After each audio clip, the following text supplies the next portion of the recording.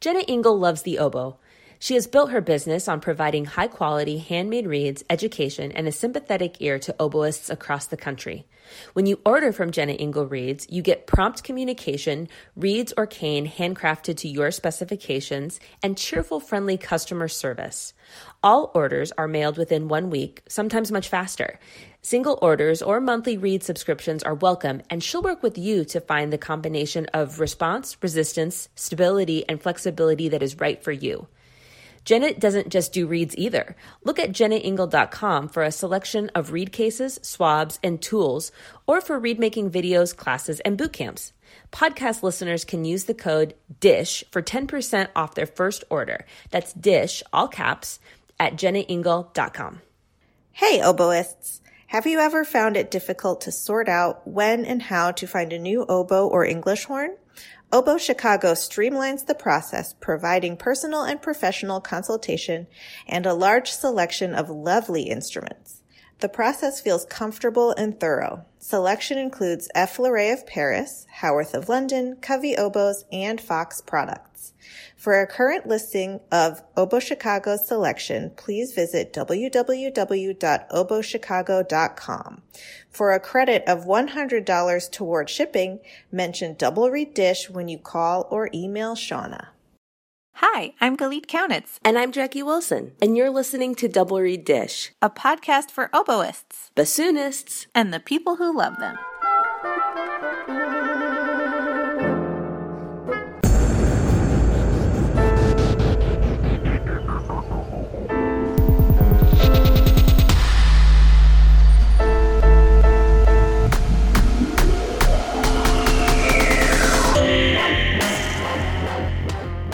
Right, we're recording. I'm tired. I'm wearing a t-shirt. You're wearing a sweater with a scarf. It's different. We're in different environments now. I know, I hate it. But you did call my sweater brown, and it's a goldenrod. It looks brown right now. I'm telling the listeners right now, she was being shady. I like your combination of black and brown. I like it. It is goldenrod. I would not mix black and brown. Black and brown together looks classy. That's a fashion faux pas. It is not. Listen, my sweater is goldenrod.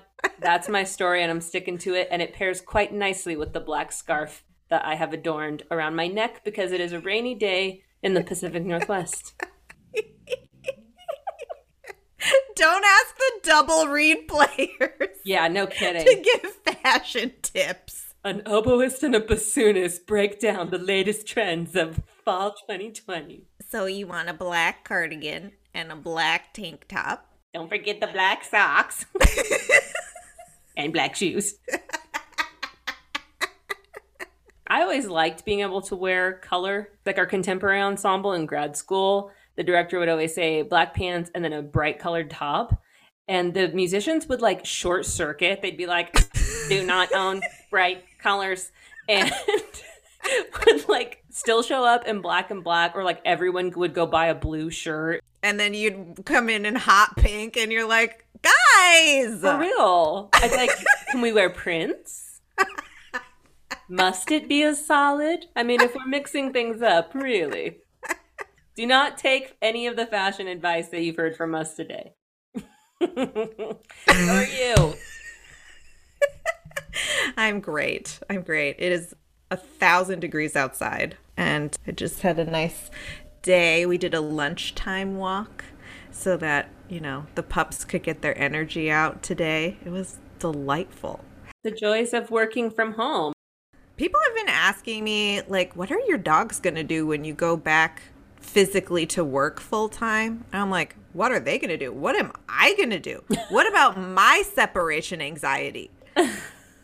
For real, though, that is something I have thought about. It will have been, with the following summer, nearly 2 years of working from home or being off of the school year. It'll almost feel bizarre to go back. You're asking me to leave my house? Why? No. Well, you had the idea today to talk about, right now, maybe the end is not in sight, but I think that most of us who are teaching or even taking school online right now are kind of making mental notes, especially when it's like, oh, this is kind of cool. This would be cool to keep going. I would hate to lose this as we adapt back to face instruction. What are some of those things for you?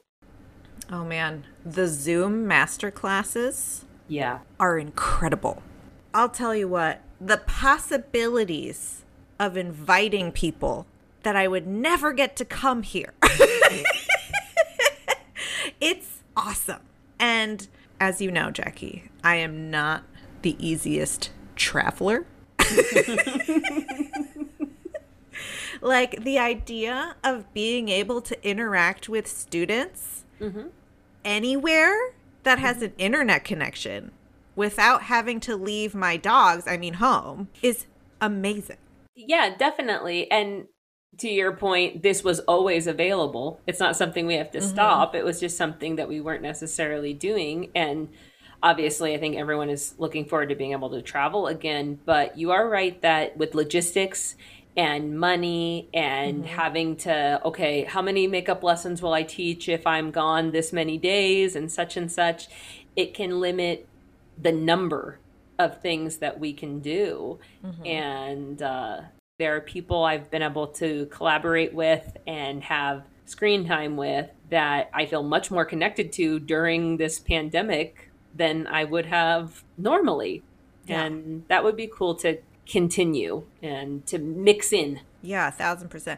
And so what I had been doing pre-quar is writing lesson notes in my notebook and then having students take a picture of it before they leave. 1000%, I did that too. But now I'm using OneNote, which I just tippy type it in and then they have access to it. I do like a lesson notes tab, a practice video tab, a listening links tab so that I know that they have listened to their jury pieces because I put those videos in there. Their read journal tab, questions for Dr. K tab. Like, it's so organized. It's fantastic. That's awesome. Yeah. What are you going to keep? Well, one thing that we've been doing at WSU is obviously performances through Zoom, including convocation hour and area time and studio time. And the feedback for a performance is for a live performer or whatever is typically applause. And that's it, right? You perform and then you get people clapping and then you leave. And with the chat function, at least at the School of Music here, the students and the faculty are giving specific positive comments and being really thoughtful. Oh, beautiful tone. Oh, that was lovely contrast. Oh, this is such an exciting piece. Wow, beautiful. Wow. And it's so cool. And there is time, and we've talked about this on the podcast before too, is that there's time for feedback and learning and constructive thoughts from your teacher.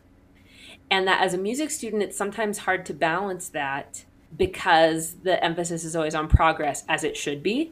But through the chat function, in watching performances together as a learning community and those positive comments that they're giving each other, I feel like there is more balance, that they walk away from the performance not only with resources and self-reflection to tell themselves how to grow, what they'd like to do differently, but also those things ringing in their head of, and Abby told me how beautiful they thought my tone was. And that goes right in the courage bank. Yes. And I thought, oh man, we're at least coming closer to achieving a balance here. And I don't know exactly how to bring that into the face-to-face instruction. I don't think anyone's going to choose to perform via Zoom when we have the option. But maybe it's just a matter of me making a mental note to give specific compliments more freely. I love that. Something like that. But that's one thing I've been like, whoa, this is super cool. And another super cool thing we have going on at Double Reed Dish, our giveaway. So when you are listening to this, it is the final day. You have mere moments to get your submission in. We're closing it on October 15th. And we've already gotten some cool stuff. Oh my God. Some of the submissions that we've gotten, I'm like, how did you do that? Can you teach me how to do that?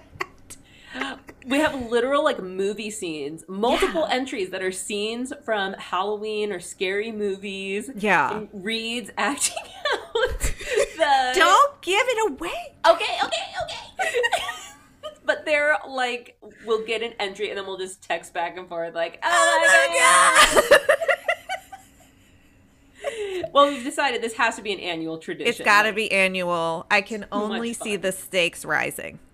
We're going to have voting starting on the 16th. Yes. This is a community effort. Yes. It will be an election for who wins. So, yeah, keep an eye out on our social media so you can vote. You're definitely going to want to look out for these, and you're definitely going to want to vote. And you're going to have to start brainstorming about what you're going to submit next year. There's no age limit. No. You can submit year after year after year until you're 1,000 years old. Yeah, you could.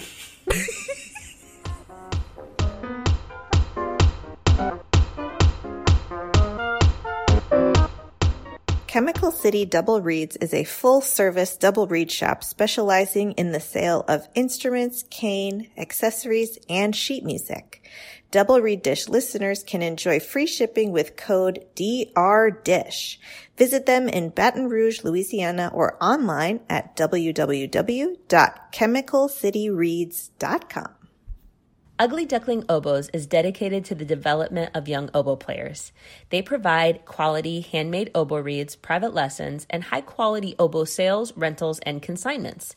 The oboes that they rent are conservatory mechanism oboes that include the left-hand F key and low B flat key. All are maintained by oboe-specific technicians. In-person lessons are available, as well as virtual lessons for students who live outside the geographic area or have transportation and scheduling challenges. They also offer online college audition coaching for high school juniors and seniors who plan to audition to be music majors. Visit uglyducklingoboes.com for more details on how you can set up yourself for success and sign up for their newsletter. That's uglyducklingoboes.com.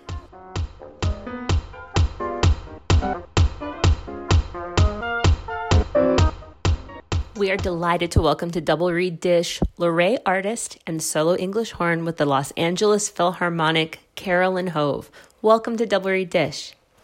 Thank you so much for having me. Our favorite first question to ask to get to know our guests is, can you tell us how you came to your instrument?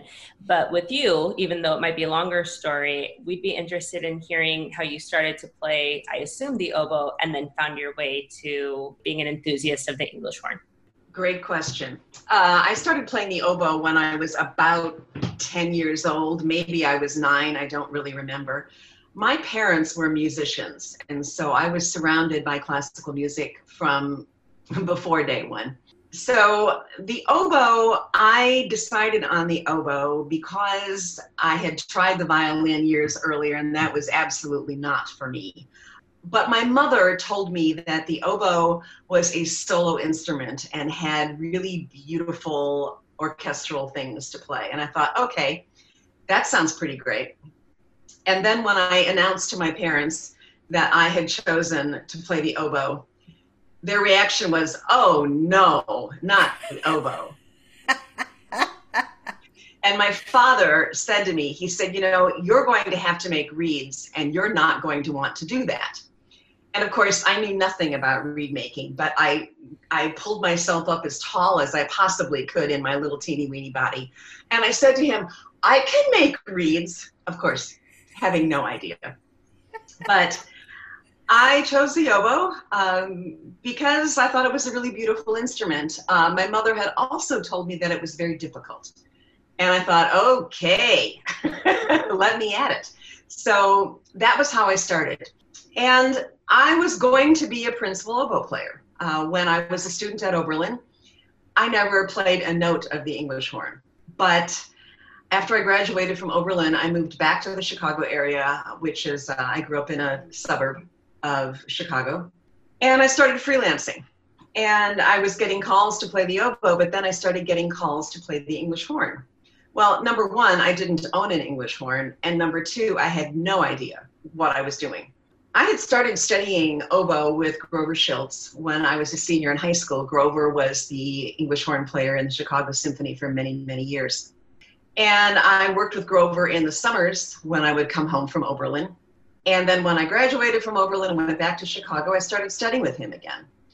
And he said to me, you know, I've got an English horn that I'll sell you. So he sold me this fantastic old English horn. The serial number was AU70. It had belonged to John Minsker years ago. So he sold me this English horn. And I sort of learned a little bit how to make reeds. And I was playing it some. And then the English horn calls came more and more. And I thought, wow, I think I'm really enjoying this. But what really did it for me was back in, I don't know what year it was, maybe it was 1983 or 84. I was playing with the Chicago City Ballet. We were doing a run of Prokofiev's ballet Cinderella. And the English horn part to that ballet is divine. And I realized that I was having so much fun playing the English horn, and I was having so much more fun playing the English horn than playing the oboe that it really got my attention. And Grover and his wife Bev came to one of the performances, and Grover called me later and he said, "You did a really good job." In the third act of the ballet, there's a beautiful Oriental that has an amazing English horn solo, just a sweet little English horn solo. And that's kind of what did it for me.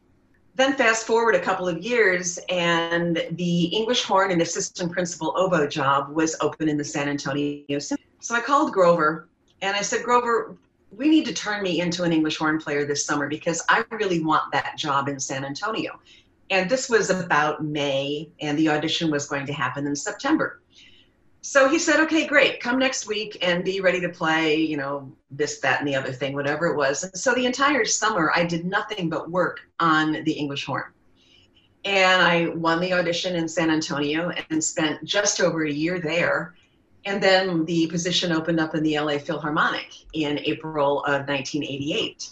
And I won that audition, and the rest is history. And I love being an English horn player. I love the oboe, but I love the English horn more. And I think for me, the independence of the English horn chair is something that works well with my personality. Plus the fact that I'm in a solo chair. Sometimes I'm playing with the violas. Sometimes I'm playing with the horns. I love the inner voices, and I love the alto voice of the English horn. I have a couple of follow-up questions. I'm sorry. See, I told you I was going to ramble, and I did. It's perfect. My little mind gears were turning as you were talking. Okay. So you had mentioned not owning an English horn and, you know, wanting to get some more gigs, and some gigs were asking for English horn. And I have been in some situations where they hire an oboist for a gig and you get the music and there's English horn music in the folder, but it wasn't specified at the beginning. And so there is a certain level of stress about acquiring an English horn, especially because it traditionally is considered an auxiliary instrument, which I would love to get into with you later in the interview, because I know you've done a lot of work with expanding the repertoire for the English horn. And there is a cost prohibitive element to owning an oboe and an English horn. So I wonder if you could give us any advice on or insight or anything on perhaps what to look for in an English horn used. What are the innovations that are coming out on the market now that perhaps make that gap a little bit easier to bridge? Is there any advice that you would have for people who are perhaps struggling with finances on the gig scene, and also wanting to accept those gigs that ask for English horn also? I'd love to hear your thoughts. Really, really good questions. First of all, I would say to any player, do not feel that you have to buy a brand new English horn. My first English horn, like I said, it was very, very old. It was a fantastic instrument. I loved it. I couldn't afford a brand new English horn when I was 23 or 24 years old and just out of school. I was lucky, Grover was there to sell me one. So the first thing is, do not be afraid to buy a used instrument. However, if you have a repair person that you can trust, get it to that repair person and have them really look at it and give you an honest evaluation. Maybe it needs to have a complete overhaul. Maybe it needs only a little bit of work. Most times with instruments, they're not sealing properly. And so the first thing you have to do is get the English horn and the oboe sealing properly so that you can get a clear sense of, is this a good instrument? Is it not a good instrument?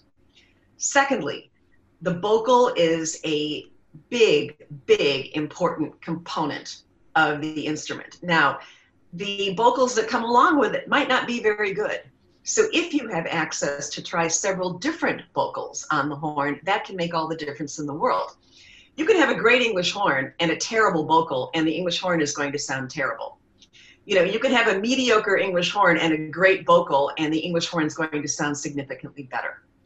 So that's the first thing. The second thing is, if you have access to an English horn player who you respect, get the horn to that person and ask them if they would please take a look at it and play it for you. I do that a lot. People contact me, can I swing by and I'm thinking about buying this English horn. Would you play it and let me know? So those are important things, I think.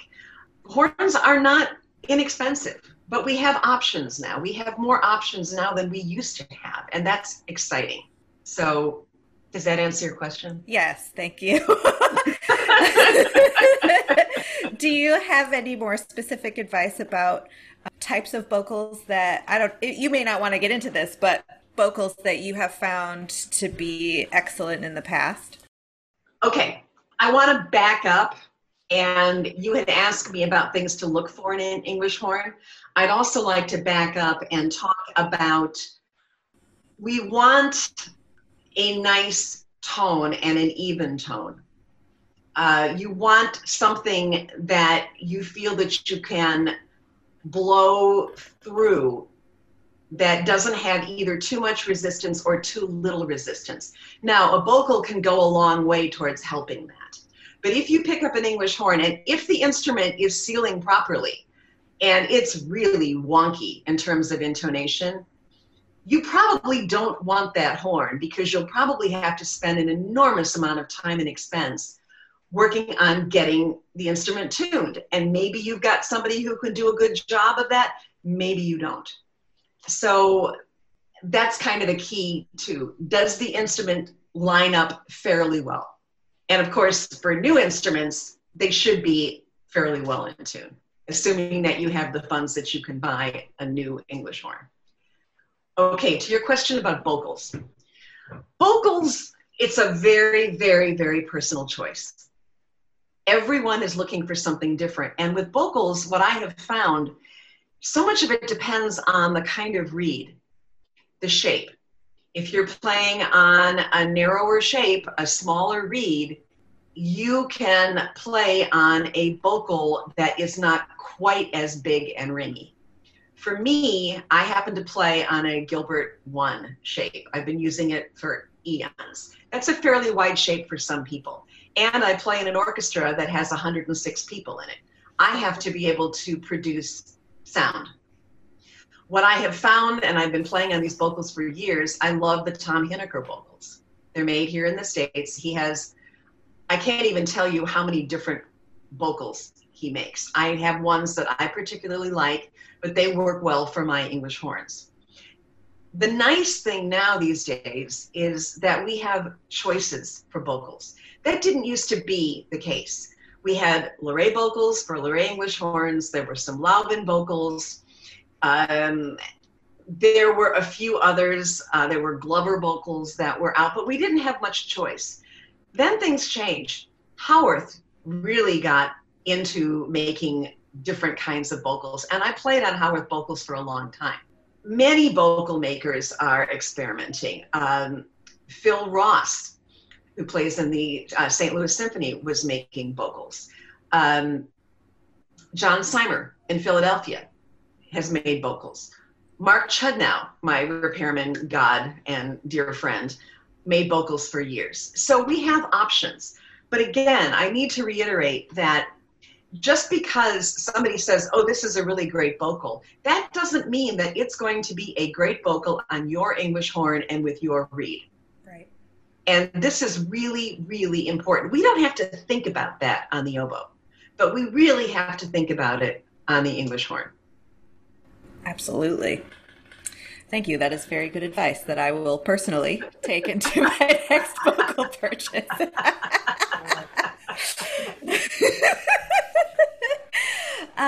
Okay, so my next follow-up question for you is, how do you see the role of the English hornist in the orchestra? It's soloist and it's blendy, and what makes for a great English horn player? I see the role of the English horn player as primarily a solo chair. I'm still part of the oboe section, and I need to work very closely with the oboe section, which I do. The inner voices are an awful lot of fun. I think any English horn player who really loves the instrument will tell you how much fun it is to play with the violas and how much fun it can be to play with the French horn. The thing that has frustrated me for many years, and I know I am not alone in this sentiment, is this feeling or this opinion that somehow if you're an English horn player, you're secondary and you're an English horn player because you really can't play the oboe. Now, years and years ago, it used to be that principal oboe players would move down to the English horn when their days were over. That's not the case at all anymore. What has been very exciting is the level to which we have elevated the importance of the English horn in the orchestra. And a number of us have done that by commissioning works, by getting to IDRS conferences and playing recitals and giving master classes. I also believe that part of the problem all these years was that there weren't very many teachers and performers who really were able to teach the English horn in such a way that their students could embrace the instrument and understand the differences between the oboe and the English horn and how to deal with those differences. And for me, that has been something that I've tried very hard to do over the years. You're probably aware that I had my masterclass series for 10 years, the English horn masterclasses, and that was a lot of fun because I was able to bring students of all ages and levels together and really do an intensive study of the English horn. And everyone went away feeling far more confident as English horn players. And that was my goal. I assume that that informed your activity in recording and commissioning works. Can you talk to us a little bit about your album projects and your efforts in helping to forge an identity as the English horn as a solo instrument? The reason that I started making recordings, and I believe my first CD on Crystal came out in 1996, I did this because as a student, there were very few recordings available. And as an English horn player, I had access to an excellent recording space at Pomona College out here in the Los Angeles area. And I wanted to get people interested in the English horn. I wanted to expose them to some literature that perhaps they didn't know. So that was why I began to make these recordings.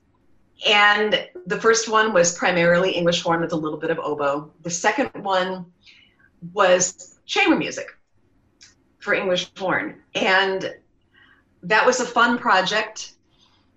to do. And then the third one that I did, which was released in 2011, that's Eclecticism, is my favorite of the three, because I was really able to choose composers that I really loved and felt that I had interesting repertoire that people would like to perform on their own recitals. So that was kind of the genesis of the recordings. In terms of the commissioning, as soon as my first recording was released, composers started to contact me with scores and letting me know about pieces that they had composed, which was wonderful, because I believe that we need to support 20th and 21st century composers. I'm a new music person and I love new music, and I felt that this was a way of encouraging more composers to write for the English horn, to give us a broader repertoire, and to hopefully, again, my goal has been to get people more excited about playing the English horn and produce a whole new crop of fabulous English horn players. To that end, since you're this English horn advocate diplomat, and if someone is listening, in addition to checking out your recordings, is there a work or two that you want to shout out to our oboe and English horn playing listeners of, you got to check out these? If you're questioning a pro English horn solo recital setting stance, this work will convince you. Do you have any of those? I could list many of them, but I think what I would rather do is direct everyone to my website, which is carolynhovemusic.com, because I have an extensive repertoire list there of pieces for English horn and piano, English horn and strings, solo English horn. I'm revamping that list. And I did, at the request of an English horn player a few months ago, I actually put a list on my website of like my top 12 favorite recital pieces. Okay. Things that I have enjoyed playing. However, in going through my repertoire and getting ready to update my list, I have found so many more. So I don't think I want to single out any one composer, but I do want to also mention, in addition to my CDs, the piece I commissioned from Alyssa Morris called Chrysalis for English horn and piano that I recorded in 2016. It is not on the CD, it's only available for a digital download, but that piece is an awful lot of fun. Alyssa and I had a good time on that project. But again, like I said, there are so many more wonderful composers who have written for the English horn, and I hope they'll continue to write. What kind of growth have you seen, besides your one-woman superhero push to elevate the English horn in the repertoire? What progress have you seen worldwide? Have you noticed a change where the English horn is becoming more of a destination instrument? That's a difficult question for me to answer because I'm so biased for the English horn. But I do believe that the opinion is changing, that the English horn is absolutely worth studying and studying seriously. When I got my job in the LA Philharmonic in 1988, it was the first big opening that had happened in a number of years. So naturally, there was a lot of competition for that position. Shortly thereafter, a number of positions in American orchestras for English horn opened up, and they were very rapidly filled by terrific players who are serious English horn players. So I view that as a step in the right direction. Certainly the master classes that I've done, my own series, and the master classes that I have done around the world, I see a level of seriousness in the students that is very heartening. And I think, well, I know so many times people have said to me, I love the oboe, but I love the English horn more. So I do believe that we are on the right path towards elevating the English horn to the position that it deserves. If somebody is interested in seriously becoming an English horn player, do you believe that they should shift their focus more completely to the English horn? Is it possible to be equally fabulous at both oboe and English horn? I'm asking because I notice when I go back and forth, the voicing is incredibly different to me. And so I'm wondering if you have any advice for if you're interested in becoming a serious English horn player, do you have to kind of pump the brakes on the oboe a little bit, or is it possible to do both at the same time? That's a fabulous question, and it's something that I've thought about a great deal. I don't know that the person has been born yet who can play the oboe and the English horn equally well at a super high level. I don't know that that person has been born yet. I think we gravitate towards one or the other. That being said, I don't think that one has to put the brakes on playing the oboe in order to be a great English horn player. But what I do feel is very important is to work with a serious English horn player who can really show you and teach you what you need to know. I was very fortunate because Grover was my teacher in Chicago, and I was able to work for an entire summer just on the English horn with him. That made all the difference in the world. Now, granted, I learned a lot on my own. I mean, when you get into a big orchestra job, you learn by doing. But I would say that for any player who's really serious about working on the English horn, if they have the luxury of taking a few months to really focus on the English horn, that would be incredibly beneficial. I also wanted to follow up on what you said about the voicing. That is very legitimate. It's a legitimate concern. I know that when I play the English horn, I feel like I'm wearing my favorite pair of jeans. It's so comfortable. When I pick up the oboe, it feels small and tight, like I'm wearing a pair of jeans that's at least one size too small. And I don't quite have the answer of how to make that easier, except that certainly in my job in the Philharmonic, I play both oboe and English horn, and I've gotten fairly good at switching back and forth during an orchestral piece.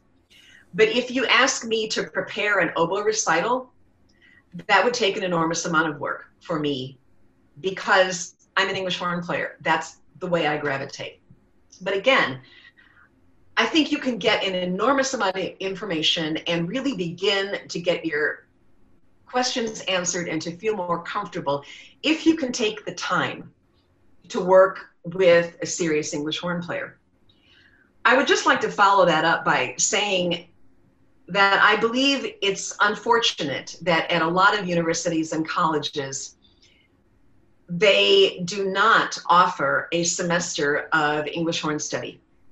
I think that's a real disservice, especially if the university or college is located in a major city that has a major symphony orchestra. It seems to me that that would be very helpful to those oboists who really would like to dig into the English horn to have that opportunity. Definitely. You have been in a major symphony orchestra for over 30 years. That is a experience that most of us musicians will never be able to have. And we find our listeners are always really curious about what that reality is like. So I'd love to shift to some questions about your job. And my first question would be, have you found that it has changed over the years? Do you feel a shift in the ensemble when you get a new music director, or have you experienced any differences or growth over the course of your career in the ensemble? Yes, yes, and yes. When I look back to the player I was in 1988 when I joined the Philharmonic, I had a lot to learn. I knew a lot of the repertoire, but some of it I had never played on the English horn. I'd played it on the oboe when I was an oboist. So I was kind of thrown into the fire, especially my first summer, which is kind of a funny story, at the Hollywood Bowl. Every concert that we did that summer had a major English horn piece on it. The only 2 English horn solos that I did not play that first summer was the Swan of Twinella and Shostakovich 8. It seemed like everything else, every big solo came for every concert. So for me, I was put into a situation of you're either going to sink or you're going to swim. And I recall that entire first summer that I was just nervous for every rehearsal and every concert because it was a big job. It was a very different thing. And to your question about playing with different colleagues, yes, it matters who you're sitting next to. It matters who is in the woodwind section and how well you work together. I've seen changes over the years. Fortunately, we've had some wonderful players join the LA Philharmonic. I've got some great colleagues who are terrific musicians, so I'm very fortunate in that way. When I first joined the LA Philharmonic, Andre Previn was the music director. He's the one who hired me. And he had a particular sound in the orchestra. Then Esa-Pekka Salonen came in. And we had Esa-Pekka for 17 years, which was phenomenal. And we did a lot of new music, and we had a very different sound in the orchestra. It was a very organized, very tightly knit ensemble that was terrific. We did a lot of wonderful tours, a lot of great recordings. It was quite the era. Then Esa-Pekka left, and our current music director, Gustavo Dudamel, came in. Gustavo's a lovely, lovely man. And his strengths are very different from Esa-Pekka's. So the orchestra sounds very different now, and he looks for a different type of player. So yes, there's been a lot of growth and a lot of change.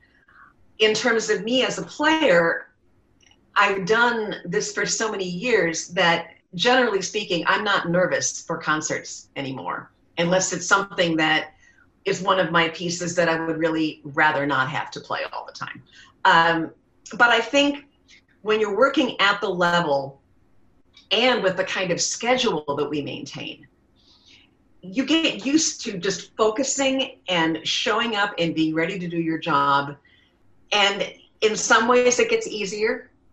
In other ways, it doesn't. I mean, for me, my standards are pretty high, so I'm pretty tough on myself as a critic. So I haven't kind of relaxed and gotten lazy in my job. I'm still trying to figure out how I can make it better. How can I play this more beautifully? How can I sound a different way? How can I add different colors to the textures? That kind of thing. Does that answer your question? Definitely. And I wonder how that experience informs how you listen to auditions as a part now of a hiring committee, and if you have any advice for our listeners who are on the audition circuit and pursuing their position. That is an absolutely fantastic question, and I'm really glad that you asked it. I've sat on audition committees for many instruments in the LA Philharmonic over the years. And when I was on the audition circuit as a young player, I made a lot of mistakes because I don't feel that I was always as prepared as I needed to be. And I changed my way of preparation, and then I started to win auditions. The first is that you need to know the repertoire inside and outside, backwards and forwards, not just the part that you're playing, but you need to know what is going on in the orchestra around you. So that when you are on that stage, what really helped me is I studied recordings. When I got on the stage to take the audition, I felt like I had the orchestra all around me. So that instead of just playing a solo line, I was trying to play it the way that I would play it in the orchestra, and that made a huge difference. So that kind of preparation cannot be dismissed. The second thing is, at least in the LA Philharmonic, and I think this is probably true for other orchestras, candidates need to realize that the audition committees want to hear the candidates play well. We want people to come on the stage and knock it out of the park. Mm-hmm. We're not hoping that people fall on their faces. It's excruciating when that happens. We want people to come and do their best. But unfortunately, in an audition circumstance, it's not a natural circumstance. And so you always have to think about rhythm, pacing, intonation, all of these things that matter. And sometimes we feel a little bit straitjacketed as candidates for an audition because you have to be so careful. But I know that what I look for in a candidate, and it doesn't really matter whether it's an oboe audition or a violin audition or a brass audition, I'm looking for somebody to come out on the stage and do something that gets my attention, something that's special. Maybe take a little bit of a risk, and definitely show, again, that you really understand the repertoire. You understand the piece that you're playing and the context in which you are playing it. That I cannot emphasize enough. The other thing that Grover used to say to me when I was a young player, he said, you know, when you're getting ready for auditions, he said, you have to be so prepared that you could fall out of bed in the morning and pick up your oboe and play tombeau perfectly. And at that time, I thought, oh yeah, right. But then I realized he was right, because the stress of playing an audition is monumental for anyone who's ever done it. And you have to be so prepared and so convinced that even when you are nervous, even when you don't know the hall, and especially in the case of us double reed players, you have no idea how your reed is going to behave, especially if you live at high altitude and you're coming down to sea level to play, or vice versa, if you live at sea level and you're going up to high altitude. So you have to have as many of the variables under control as humanly possible so that you can walk out on stage and do your very best. The final thing that I would like to say is that you have to believe in yourself, and you have to believe that you deserve to be heard by the audition committee. That doesn't mean that you can be arrogant and think that you're the greatest thing since sliced bread and walk out on the stage and say, hey, here I am, aren't I great? No. But you need to believe that you have done the work, especially if you have done the work, that you deserve to be heard. Those are all very important audition thoughts, tips that I have. Thanks. Oh, one more. Any of us who've taken auditions, time warps. It's a very strange sensation when one is taking an audition. And certainly mistakes that I made early on when I was taking auditions, I would rush too quickly from one excerpt to the next. And I wasn't settled and set to go from playing Brahms to Beethoven to Mussorgsky to Rimsky-Korsakov, fill in the blank. So give yourself that extra couple of seconds to really switch gears so that you can switch styles and make your presentation convincing. That is fantastic advice. I'm glad. Thank you. Well, now I would like to ask a very important question. What's that? Which is, have you had any particularly exciting celebrity sightings backstage during your orchestral career in LA? Well, the first thing I have to say is that living in LA, I'm not a lover of Hollywood, first of all. So you probably could get a better answer from other people. Yes, there have been some people in the audience that I have seen, Tom Hanks was there years ago. Henry Winkler has been there on a number of occasions. I think Harrison Ford was there for a children's concert with his wife and their kid years ago. But I have to say that what has been more meaningful to me is some of the legends and the artists that I've had the opportunity to work with over the years. I'm a big jazz fan. So years ago, we did a program at the Hollywood Bowl with Tony Bennett and Katie Lang. And I was in seventh heaven because I happen to love Tony Bennett.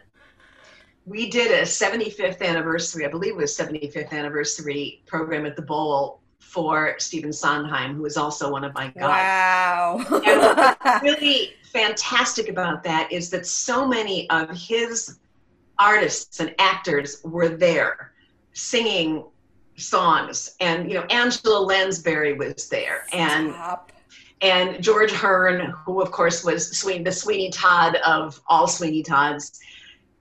Bernadette Peters, you know, his very famous soprano. Jason Alexander was there, and he was really cute. I didn't even recognize him for in the rehearsal because he had a baseball hat on, and it's like, wait a minute, that's Jason Alexander. And he was so having the opportunity to work with these legends has been thrilling. And that doesn't even begin to talk about all of the incredible soloists and conductors that I've had the opportunity to work with over the years. So it's been a constant source of inspiration, that's for sure. That is amazing. Mm-hmm. Well, similarly, our next question is about a favorite memory that you've had over the years. So yeah, is there a particular performance or collaboration or tour or something that sticks out in your mind as, wow, that was really special? There have been many. The first thing that I would like to say about that is my first memory is, of course, winning the audition for my job, which was a mind-boggling experience. This was in 1988, and there weren't very many women English horn players at that time. Julie Jacobassi was the English horn player in the San Francisco Symphony, and Treva Womble was the English horn player in the Detroit Symphony. And everybody else in the majors were men. And when we got to the finals, it was 2 men and me in the finals. And I thought, this isn't going to happen. They're going to pick one of these men. Well, the 3 of us were sitting in my dressing room after we'd played our final, and the personnel manager came and asked the 2 men to follow him. And I thought, okay, well, they're going to give it to one of these men. And then the personnel manager came back and said to me, would you please come with me? And he took me out into the front of the hall, and this man started walking towards me. And I looked at him, I thought, that's Andre Previn. I recognize him from the television. And he came up to me and he said, we really liked your playing and we'd like to offer you the job. And I went, and at that moment, David Weiss, our former principal oboe player, took the photo of Previn offering me my job. And I was so excited and so floored that my head started to spin. And I said, I need to sit down. And of course, the entire committee just completely cracked up and thought, this is really very funny. That was my first Philharmonic memory. Yeah. But it's hard to pick other specific memories, although there is one that stands out. And that was a program with Esa-Pekka conducting. We were doing the Bartók Bluebeard's Castle, which is such an incredible piece of music. And we were doing it in I guess it was sort of it was a concert version, but they were doing a lot with lighting. And so it was it's such a creepy piece anyway. It's so wonderful. But there's a moment when Judith opens the door and to the room that's completely filled with gold. And there's this amazing chord in the orchestra. And at that moment, the lighting on the stage just blazed to show this incredible room filled with gold. And I remember at that time just absolutely getting chills and, you know, the goosebumps and the chills up my spine, and my eyes were like tearing up because it was such an amazing musical moment. That one I remember. Good heavens, I've done the Swan of Tuonela. I don't even know how many times with Esa-Pekka, and every single time it's been a lot of fun. I've been really fortunate because every season there are moments that are terrific. Well, you know, those are gorgeous, and we're so happy that you shared them with us. And I wonder if I can entice you to share with us perhaps an embarrassing memory that happened in a performance or something that went wrong, something to make us feel better about ourselves. I do have a memory, and I'm not responsible for it, but one horrifying memory was in Paris. I'm tingling with excitement. Yeah, and I don't remember what year, but it might have been that residency in 1996. I don't remember. But we were playing, and Pierre Boulez was going to be conducting us. And I had my English horn on the peg, and somebody came by, and my English horn got knocked off the peg and onto the riser. On the side of it, that was all of the keys, and so I couldn't play that horn. That was horrifying. Oh my God. So because when we tour, I always have a spare English horn in the trunk, I went to get my spare English horn to play it. But of course, it was not the English horn that I'd made the reeds for, and it was not in the perfect adjustment. And I remember sitting on that stage in Paris thinking, good Lord, it's Pierre Boulez conducting, and here I am playing an English horn that really doesn't feel very good. This is really a drag. Ever since that time, I have been, as some people might call it, kind of a maniac about protecting my instruments and making sure that nobody gets near them. I also bought a much more stable instrument stand that was not as susceptible to being knocked over. So that's a pretty good horror story. That's terrifying. It was.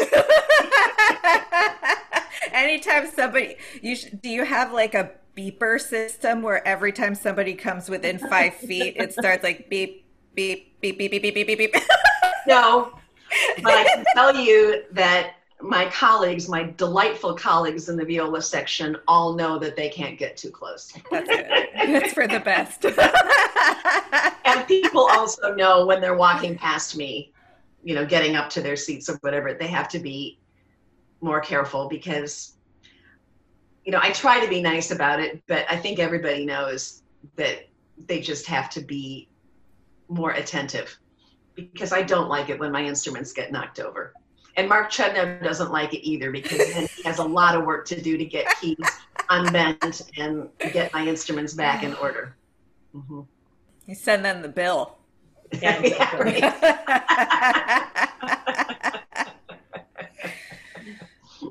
What advice do you have for a young musician who aspires to have a career like yours? Well, I wish I could say that the music business is as promising now as it was when I joined, but that's not the case. Sadly, because of the lack of funding and importance in this country, we've all seen far too many small orchestras either reduce their seasons dramatically or go under completely. And that really makes me sad. One of the things that I have said to college students is that as much as they love being an oboe major, I believe that it's critical to either double major or get an academic minor so that when they graduate, they have a skill set that they can use in the event that they don't achieve their dreams within the time frame that they have set. I used to tell my students that if they weren't where they wanted to be by age 30, they needed to start thinking about maybe changing careers or doing something in addition to playing the oboe. I'm not sure that's realistic anymore because the jobs are so few and far between.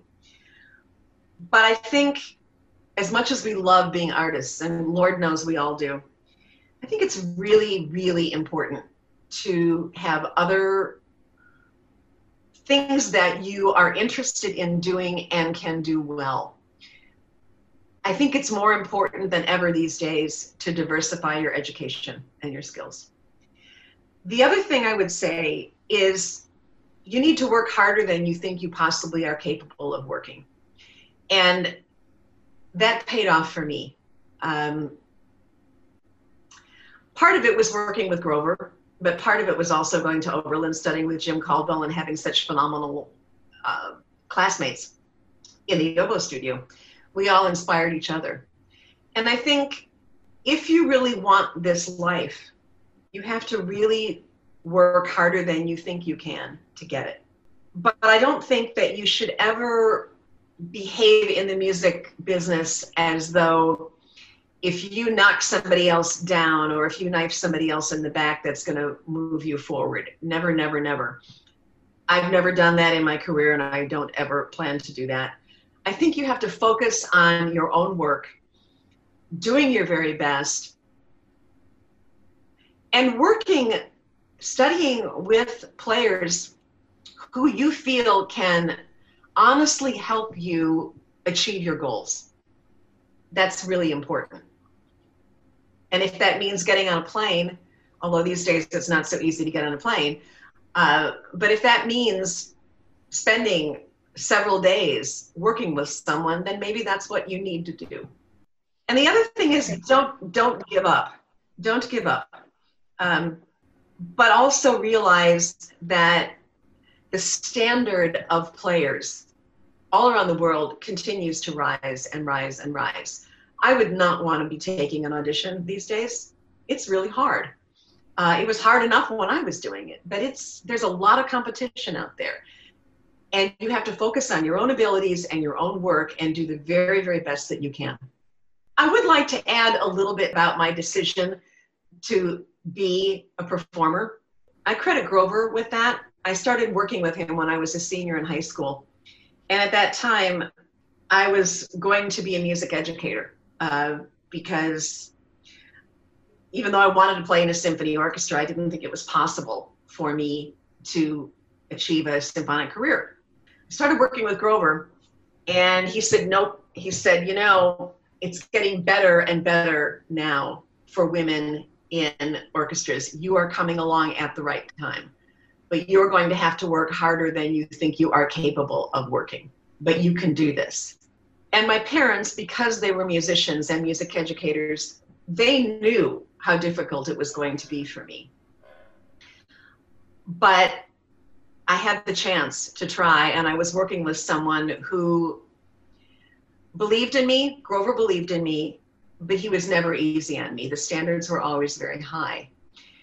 And as a woman coming along in a profession that was really dictated primarily by men, I've been really heartened to see the change in symphony orchestras, not only in the US, but around the world. I think the Los Angeles Philharmonic is now nearly half women, and it certainly wasn't that percentage when I joined the orchestra. So for me, winning that audition, especially when in the finals, it was 2 men and 1 woman, and still somehow I got that job. And I'd like to think that that has been an inspiration to other women, English horn players, oboists and English horn players, saying, yes, it can be done. And of course, now it's not such an issue, but that was 32 years ago. Things have changed a lot, and for the better, I think. Carolyn, thank you so much for joining us on this episode of Double Reed Dish. It has been an absolute joy to talk with you, and we really cannot thank you enough. Thank you so much for having me. I've enjoyed it thoroughly.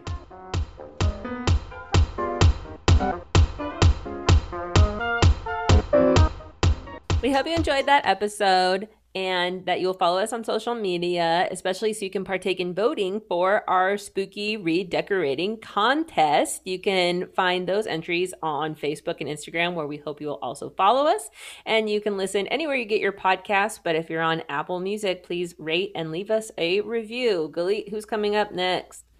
Next, we have a riveting interview with Albie Miklish, professor of bassoon at Arizona State University.